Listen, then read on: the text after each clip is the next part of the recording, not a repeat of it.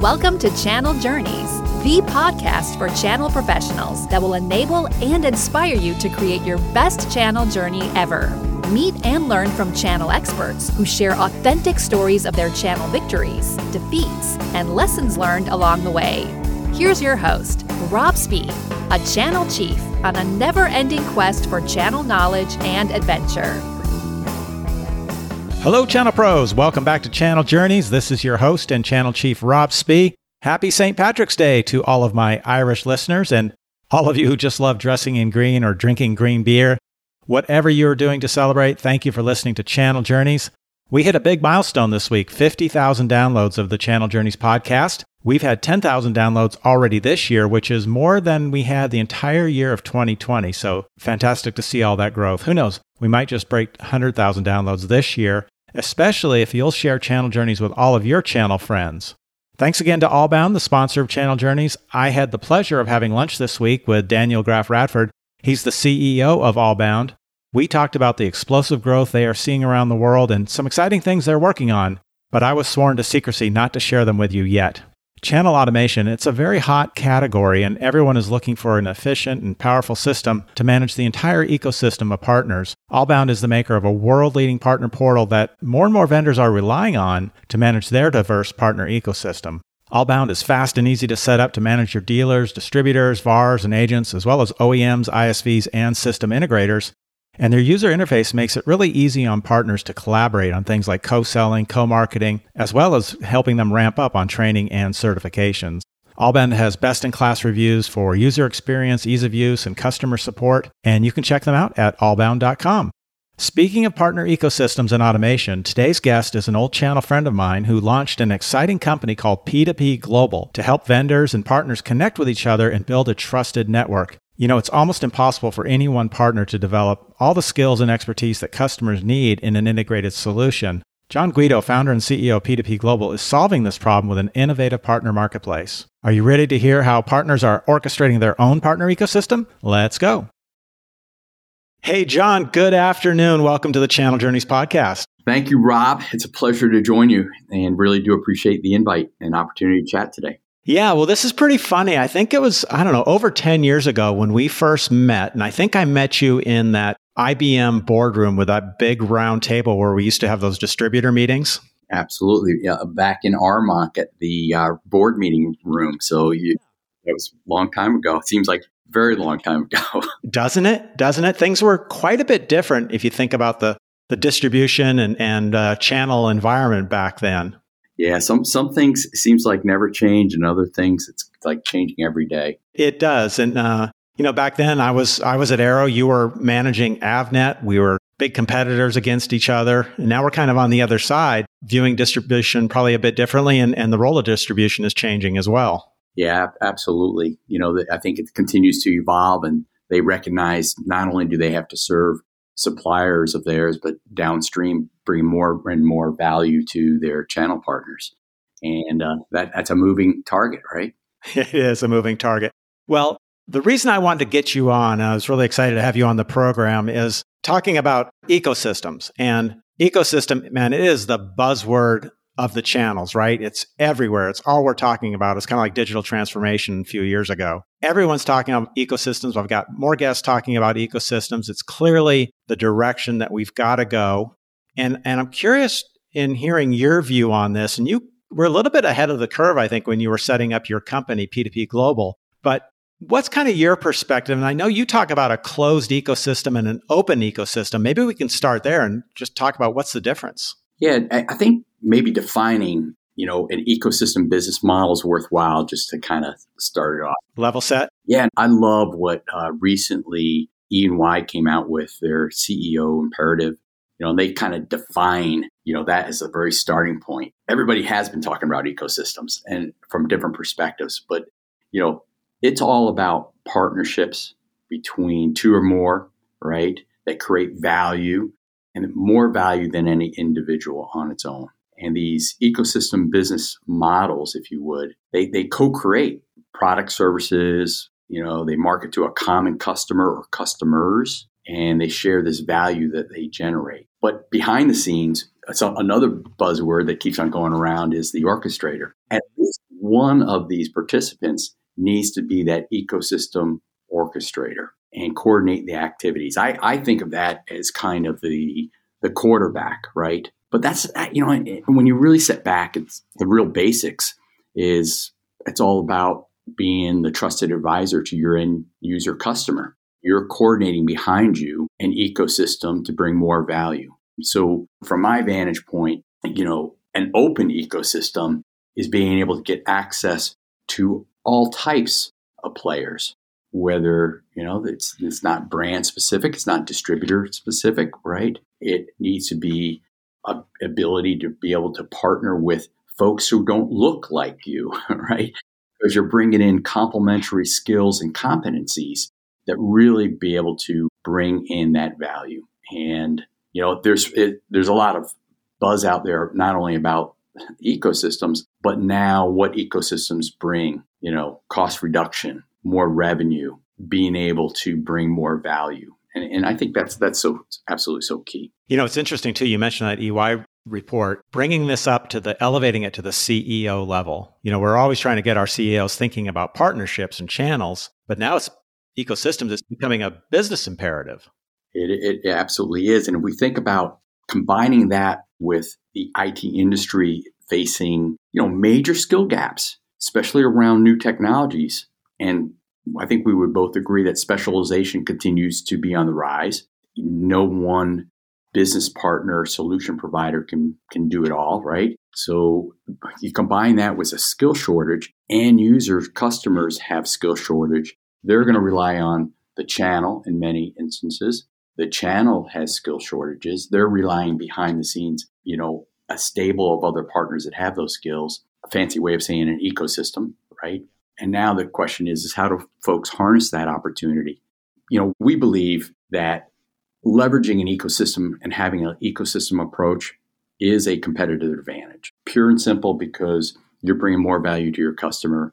You're elevating that trusted advisor role. And in the long run, you're going to retain or attract more customers. Now the question is how to go get that done, right?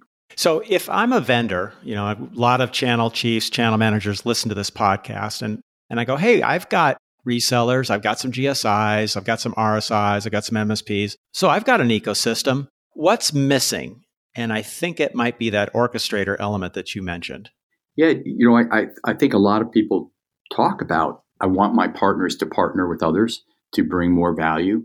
There might be a supplier that has a component of an overall solution. So they know that there's practical, right? My partners need to partner with others. They get it. You start looking back and say, how are you enabling your partners to do that? Are you even putting incentives? And Rob, you're closer to what some of the suppliers are doing out there relative to incentives. I've been away from that for a little bit, but I don't see a partner-to-partner incentive stack to drive that type of behavior, because it is driving the behavior. And, it's interesting. I think conceptually, when I talk to the principals of, many, many solution providers, the owners and the senior executive team, they get it. And they understand that a partner-to-partner leveraging an ecosystem to bring more value to their customers makes sense. But culturally, is the channel prepared for that? And no matter what tools, we have a tool set, obviously, but no matter if it's ours or others, people need to adopt to actually use those tools and put the leaders in place. There has to be the right incentives, both internally, right, within the partner, with the suppliers, with the distributors, and then all that needs to line up. So going back to this idea of open and closed, is it accurate to say that a closed ecosystem would be, okay, I've got these different partner types, but they're not working together. They're not aware of each other. They don't know how to reach out to each other and really see who's out there in the ecosystem to start promoting and fostering this healthy P2P partnering? Yeah, think of a closed ecosystem in one way. If I'm a large supplier that believes that they have a diverse set of offerings, there's a view that would say, I want my partners to partner with my partners. The challenge with that can be a lot of those partners look the same and they're fierce competitors. On the other hand, think of it from an end user perspective. They're looking for true diversity. They're looking for the IBM partner with maybe AWS skills because they've selected a different route for cloud implementation. So the IBM partner, who's that trusted advisor for the customer, in a practical sense, for them to bring real value, needs to bring AWS skills. Well, they're not going to partner with just another IBM partner. They're going to need to partner with somebody with AWS skills, which is maybe doesn't have an IBM relationship and therefore might not be a fierce competitor. We're seeing a lot of diversity. And it's not just, different vendors, but if you think about who's in your stable of channel partners, you might not have DevOps guys. You might not have agencies that specialize in marketing. And when you look at these IT projects, it's not just about a vendor supplier view at offerings. It can also include those guys that are bringing in engineering skills. So when we say partner to partner, it's not just about partnering to partner because of, a supplier's offering.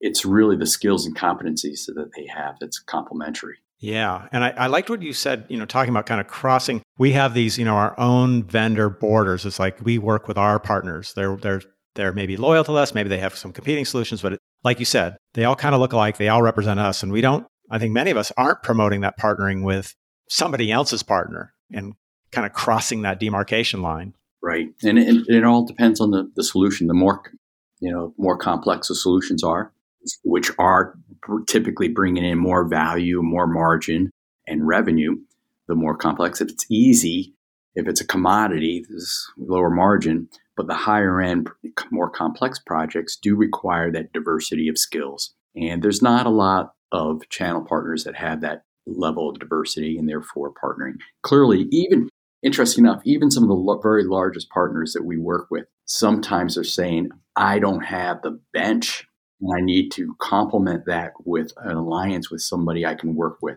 Working with, good culture fit, there's trust and confidence. It's not just about that they have the right skills.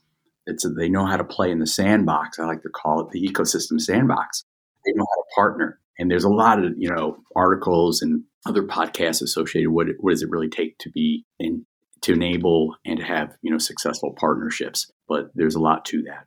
There is. So this ecosystem orchestrator, let's talk a little bit more about that because, from a vendor's perspective, we think of ourselves, we've got to be the orchestrator, but I think you have some other ideas too of different players, even partners perhaps can play the orchestrator. Well, it's interesting because traditionally a partner could come back to a supplier or in many cases to their distributor, who they have, by the way, great relationships with and provide great value. But they could be coming to them and saying, I need an engineer to install 100 licenses of Veeam. I'm making it up. And the vendor and or the distributor, in this case, could play that orchestrator for them, which is high value in servicing their channel. The question becomes is how efficient is that? Are they picking up the phone and calling their favorite guys that have service capability, service delivery providers? Are they waiting for a return phone call and then getting them to say yes or no and then calling the next one? And the question becomes is how fast can you get that executed? So if you put the empowerment or enable your partners to actually be self-serve, let them orchestrate the ecosystem and get access to those skills, not that it cuts the guy out, right? It's not cutting the vendor, because the vendor is always going to be successful if more sales are happening. The distributor is going to be more successful. This is all about making their channel healthier, stronger, more competitive. So putting that in the hands of the channel partner and allowing them to orchestrate their own ecosystem, to me, is very efficient. And efficiency is really important in today's business, right? Yeah, efficiency and speed. Like you said, if they've got to reach out to the disty or to the supplier or the vendor, send an email, make a phone call, the back and forth, now you've maybe lost a day or two in something the customer's wanting to hear back on. So I'm guessing this is where P2P Global comes in. Right on. We saw that this is a large market. It's growing. Channel participation is strong. There's a skill gap. Things are getting more and more complex. No one partner could do it all. And when we start going down that stream, right, we know that partner-to-partner engagements has been going on forever. When we were in the boardroom, Rob, right, we used to talk about, how do we get our partners working together? And it was very ad hoc. It's not like this is a new idea. What we looked at from our platform standpoint is, could we have a platform approach to make it automated and bring a level of efficiency? And really focused in on responsiveness, speed, that expertise, discovery. How do you build a platform where folks would want to join and there's trust and confidence? And in the end, scale. We know what's been going on from an ad hoc standpoint. There's a lot of folks with spreadsheets on how to manage this. So all we're doing is taking that and putting some automation behind it. Everything from, how we curate to the email triggers and all that good stuff. What's changed? You launched this about 3 years ago. What's changed when you kind of had the initial vision to what you're seeing happen today and maybe even opening up new opportunities? So we'd like to say that we were born in the channel. We're very solution provider centric. So what we did is, since I came from a vendor perspective and working with distributors, my success was all around working with the solution providers, channel partners. So going around asking channel partners, a lot of round tables and soliciting, what would this need to look like? So we built this and try to make it as bulletproof as possible and really hit on their needs. Because if the channel partners don't see value in a platform for enabling a partner-to-partner approach, it's a house of cards. A vendor, we could make this more vendor-centric and it would be more of a CRM system. It's not, right? This isn't about reporting on your transactions. Are you going to be able to close it this quarter? This is about enabling our partners. The guys that create an opportunity on our platform are very sensitive and about confidentiality. We don't collect end user information, as an example. The responders that we curate that are best matched don't know who the opportunity creator is until they are selected and they enter into a partnering agreement. So there's a lot of elements that we focused in on that was very solution provider centric. That's why I kind of coined that. But what I found is, now that we have that established, other use cases are happening. Services orchestration, as an example, we partnered with Arrow from a distributor standpoint, and they bought off on this concept of saying, instead of us taking opportunities from our channel partners, and they have a network of service delivery providers, and in a way manually managing that, why don't we allow our partners to self-serve? So we're bringing in not only their traditional channel partners, but we're bringing in a set of their service delivery providers that have very, very deep skills. In essence, giving their channel partners direct access to these service delivery providers. To me, that's new. And when we created the platform, we didn't have that laid out as part of the business model. Early on, people told me, you're going to start one place and what it ends up is going to be something different. And it continues to evolve. And then likewise, we could do the same for, a particular vendor. So if a vendor is looking at doing lead passing to their partners, we can orchestrate that to them. They can say, I want to send these leads to the best sorted partners and curate the best match in our platinum level. Or that's kind of old terminology, right? But it could be for these service delivery providers because they have some services that needs to get accommodated maybe for an end user or for one of their other partners. Interesting. Yeah. And I love that you're working with Arrow, going back to our story of how we met. And it was Mark Taylor who brought me to the boardroom there with Arrow. So it's not surprising that he's supporting this. Yeah, no, Mark's great. And, I have great relationships with all the distributors, and we'll continue those dialogues with them too. But Mark was the first one to embrace an open ecosystem and this concept. And, the way he put the challenge to me was, let's see how this rolls. We're going to get this position with their channel partners, and we are seeing a lot of uptake. So it's been a very positive journey. And it's fun because we're getting new partners that are not just coming in. And there's a lot of partners that will come into a platform like this, say, where are my leads? It's like, that's the number one everybody wants that. And I go, oh. Yeah, how long have we been hearing that one? Right. Where are my leads? Where are my leads? And I go, well, think about it. If the primary reason we built the platform is to solve for skill gaps, and there is a channel partner, the best, right? They are the customer-facing players that are working with end users. That is fully qualified types of opportunity. When they tee up an opportunity, it is a real lead. I mean, these guys need the resources. So, it is a lead generator But I always like to lead, pun intended, right? Lead with, this is all about solving for skill gaps. So this came up in a conversation I had this morning internally at Beyond Trust, and we were talking about, okay, we've got not just a lead, we've got a real opportunity. We need a partner who can provide the services on this opportunity. Sounds like that's something we could tee up in your system in P2P Global, and then partners could actually see it and respond to that quickly, that they have the skills to fulfill that need. Absolutely. So you can do that multiple ways in our platform. One, if you can have your partners tee up the opportunities directly in our platform, that's pretty straightforward. That's how we were built, partner to partner. But you as a supplier or vendor, if you would, we would consider you a technology partner. You could sponsor partners onto our platform, and you could categorize them. I'll call it into A, B's, and C's, however you would like to categorize them. Maybe these are service delivery guys. Maybe these other guys are your traditional VARs. Some of these are referral only type partners. Whatever classifications you would like, and then you could either pass leads directly to selected partners within our platform, or you can basically have us do the curation for you and say you want us to curate the top 5 within your A's.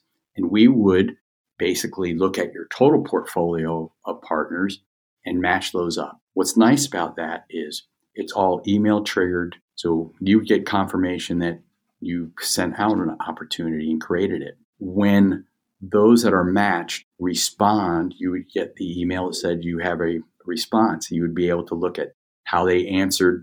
Did they answer the screening questions? Did they include responses to your scope of work?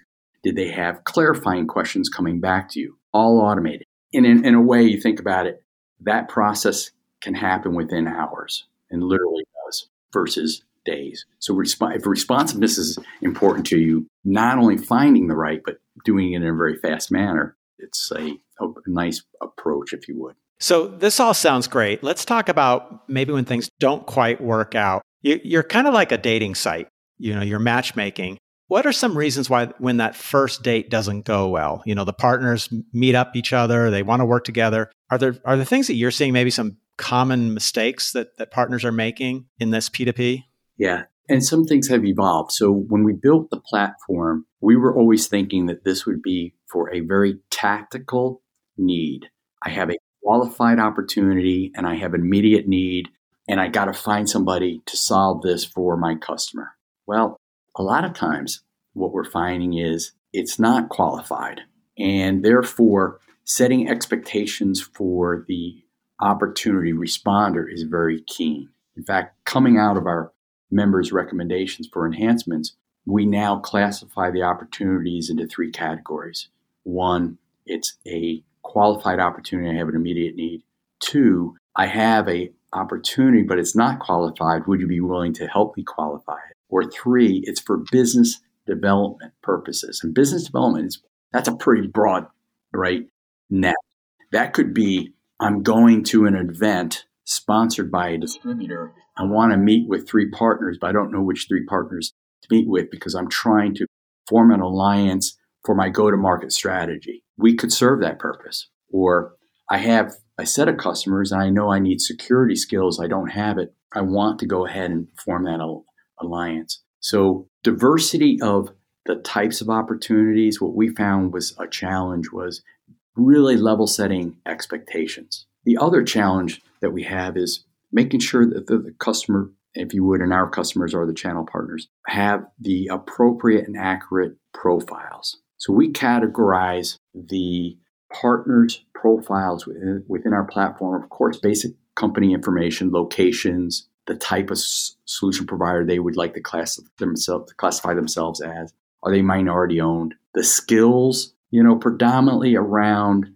infrastructure, services development, cloud security, data, business apps, and subcategories, all that good stuff. Their vendor relationship, certifications, industry expertise, and the list goes on. Having that accurate, because the way we connect folks is really in an automated way, is against their profile. Well, there's always coaching. Do folks misrepresent their capabilities? That could cause a challenge. Or underrepresent right? Their capabilities, and they're not being pulled into opportunities. So we continue to look at, and share best practices associated with that. Likewise, it sounds, John, sorry to interrupt. It sounds just like what we look at as a supplier or vendor when we're looking for partners. And if we treat partnerships just at a transactional only view, kind of one-offs, that doesn't form a good partnership. And if we don't have a good fit, we talk about ideal partner profiles.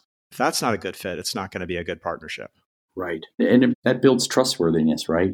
And folks always ask me, well, how do you police the ecosystem?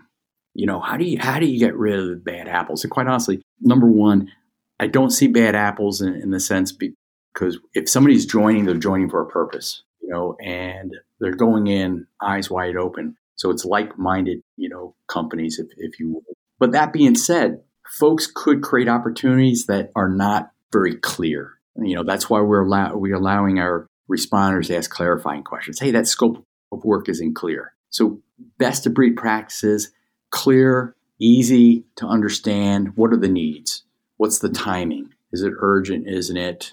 You could actually put a non-binding budget in because folks want to know is a $10,000 deal versus, a $100,000 deal is quite a bit different. So setting expectations right. And, that we many times have to do a little bit of coaching when we see kind of, if you would, behavior that could be quickly improved that'll help both partners out. Yeah. So really, your solution, P2P Global, is an orchestrator. The partners can act as orchestrators too by using that. Distributors are acting as orchestrators. I think the channel manager role is evolving more to that orchestrator level as well. So maybe the answer is there's not one single orchestrator. That is absolutely true. And if a supplier vendor is literally sponsoring partners onto our platform in a way they're orchestrating, and then they're enabling their partners. So it is, a level of orchestration across the board.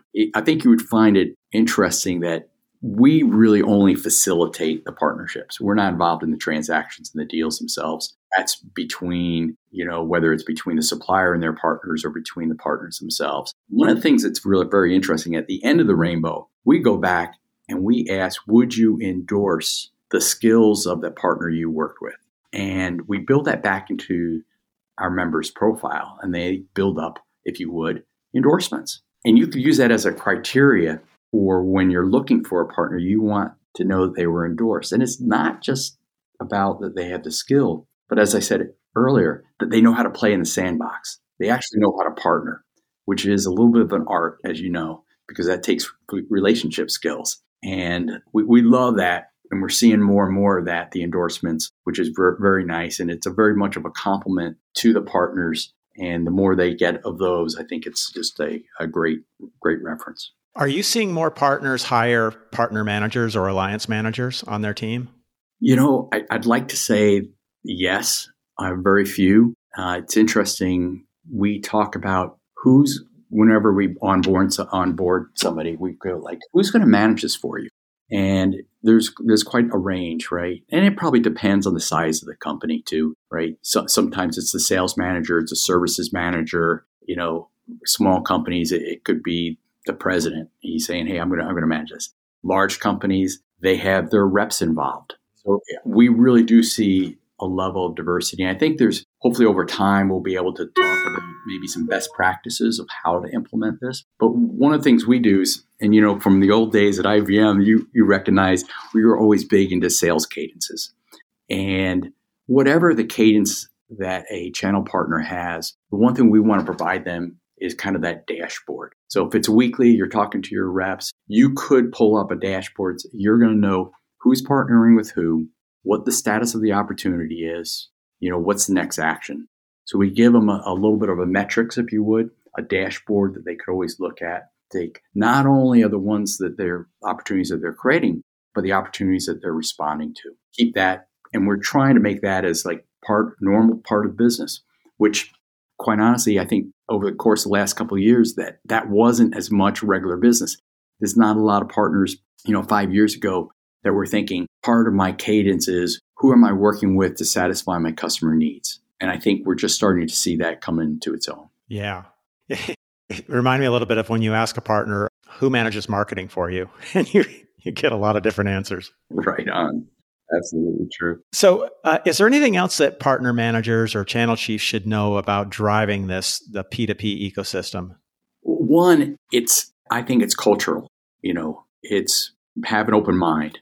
It's pretty basic in the sense of folks are partnering with other partners already. If you could make that efficient, and have a automated set of tools, it's going to benefit everyone. The cost is low, right? We're spending a lot of money on, there's a whole bunch of articles out there on, where's MDF going? If you think about leveraging and enabling your channel partners within an ecosystem to bring more value to your customer, what better use of MDF to drive demand? Because in the end, you're going to build a healthier channel. So I look at it and I go, we talk about it, but in the end, we have to help out our partners. And, while the subscriptions to our type of platform might seem low, every dollar counts. And, that's something that vendors can obviously help out on. Yeah. Well, I'm eager to check it out, John. All right. So let's switch a little bit. Let's talk about John Guido. And I forgot to ask you, I think, when I first started, I often ask my guests, so where are you hunkered down now? So 2 stories there. Number 1, I just got a wine delivery. And I'm down here in Florida in Boca Grande on the Gulf side. 2, your big dog that you heard in the background is my rescue dog. She is 95 pounds. She is part Newfie and part lab. Rescued her early on in COVID, and she's been by my side nonstop. So she's out there on the water with me, goes fishing with me out on the paddleboard and all that good stuff. So awesome. Well, I got to tell you, John, I'm intensely jealous. You're down there 7 months out of the year in Boca Grande. Kind of your old stomping grounds, right? Yeah. I think I told you that when we first moved to Florida in the 90s, we were in that little fishing town, Punta Gorda, and we loved getting out to Boca Grande. It's a jewel of a place, and if you're into fishing and water sports and alike, it's just absolutely great. I'm learning how to fish. I took some lessons on fly fishing, and it's all good. In between managing the P2P operation, of course. And you've got the tarpon capital of the world, right next to you. Yes, absolutely. So it is absolutely a fishing mecca. That's awesome. All right. So a little bit of history, John. How did you get in the channel in the first place? Was there a channel role before IBM? I started with IBM and in a range of, management jobs and alike, and grew up way back in when we had the old PC division, and was, back then the business unit exec, the buoy for Central Region, and even then it was such a very much of a business partner play. And then after, doing a stint in New York, we created business partner regions. And I was one of the first executives to have old Central Region in Canada and the regional systems integrators. And then from there, went into the old AS400, ran that for the Americas. Again, very, very channel-centric delivery, go-to-market strategy. So I've gained a lot of friendships with many channel partners, and then got more involved in global strategy around the channel, and then managing our distribution pieces and alike. But it was fun leaving IBM with an idea that was still grown out of the relationships I had back in the old days. And my advisors, many of them are channel partners today. We wouldn't have built this platform if it wasn't for many, many good insights from many, many channel partners that I know today. Yeah, like the channel, it's a pretty small world. Great network of people. Just it's a big family. It absolutely is. It seems smaller and smaller. It's like I'm working with some folks. It's so funny. I'm working with some folks now that are senior leaders at a distributor, as an example, and they used to be a rep on my team back 5 years ago. I am definitely getting dated. Yeah, we are. But man, what a fun journey. And so what do you love doing outside of the channel, outside of work? Outside of work, I'm a avid, try to do quite a bit of pickleball. Love to bike, snowboard, fish, and my family, of course. I two children, both of them now have children, all COVID babies. So it's kind of fun. So it's, being a grandfather is kind of like a whole new world for, myself and for my wife, Katie. Well, I bet you can't wait to get those grandkids out on paddle boards. Absolutely, Rob. That'll be fun. All right. Awesome. John, thanks so much. It's been really fun talking with you, getting you on the show. Thanks for sharing all these ideas around the ecosystem and orchestrating and driving P2P partnering. So a lot of fun. I really appreciate it. Well, Rob, I really wish you the best one in your new role, because that's fairly new for you, and you have such a great history. I know you're going to bring a lot of excellence to that team. I look forward to hearing more about that too over the course in several weeks and months. And thank you for the opportunity to come to your podcast. You're very welcome, and I'm going to come see you in Boca Grande. Sounds good, Rob. Take care. All right, guys, there you go. A very fun conversation with John. I am a bit jealous of him right now, I have to admit, as we're going into another deep freeze here in Georgia while he's soaking up the sun in Florida. I am very eager, though, to take a closer look at P2P to build a network of service delivery partners and give them an easier way to find each other. Thanks again for listening, and thanks again to our sponsor, Allbound. If you're looking for an easier way to manage your partner ecosystem, an easier way to give partners access to all of your sales and marketing materials, as well as trainings and certifications, be sure to check them out at allbound.com. For today's show notes, just go to channeljourneys.com/CJ85. You can subscribe while you're there. If you enjoyed the show, please take a few minutes to leave a rating and review on your podcast platform. Be sure to share this with your channel friends. And next episode, I'll be talking with a channel pro from Down Under about growing partner ecosystems in APAC. Until next time, have an awesome channel journey. Thanks for listening to Channel Journeys. For show notes and other Channel Journey podcasts, visit channeljourneys.com. If you liked today's show, please forward it to your channel friends. And be sure to tune in for Rob's next channel adventure.